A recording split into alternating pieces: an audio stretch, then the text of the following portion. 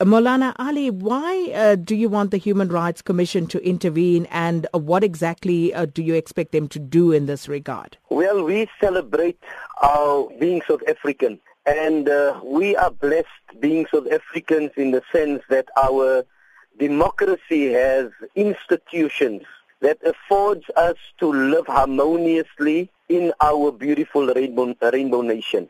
And in the instance that has taken place, remember we had an incident in Langebaan a week ago.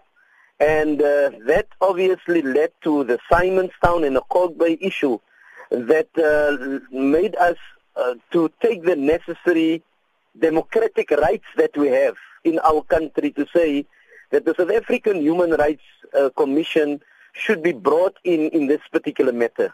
We have the instance of hate speech, incitement of violence, and then obviously the violation and desecration of the places of sanctity, which is against the freedom of religion.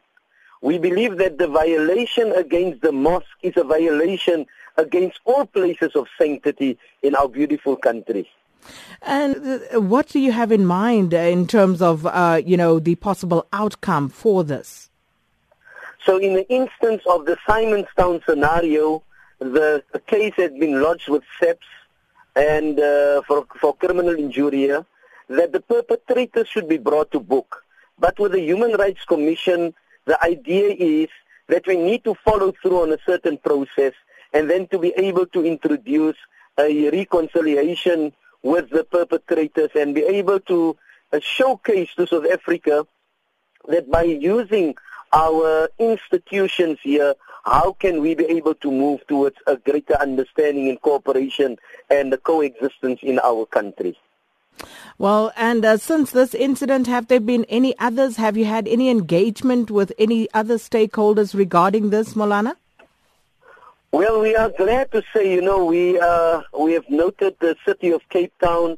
We had at one of our meetings the South African Human Rights Commission members. One of them flew down from Johannesburg, and that was good for South Africa, as well as the acting provincial manager attended one of those meetings, as well as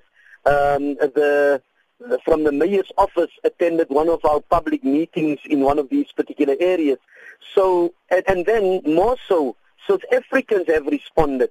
The people in the neighborhood of these two mosques that had been affected, they have written letters. Yesterday I spoke with a lady from the Buddhist community in Simonstown. They have responded. We have a letter from some Jewish community in Kalk Bay. These are all positive things that comes out to showcase that the mosque plays a pivotal role within the community and society, and it has wonderful engagements with the neighbors around the mosque.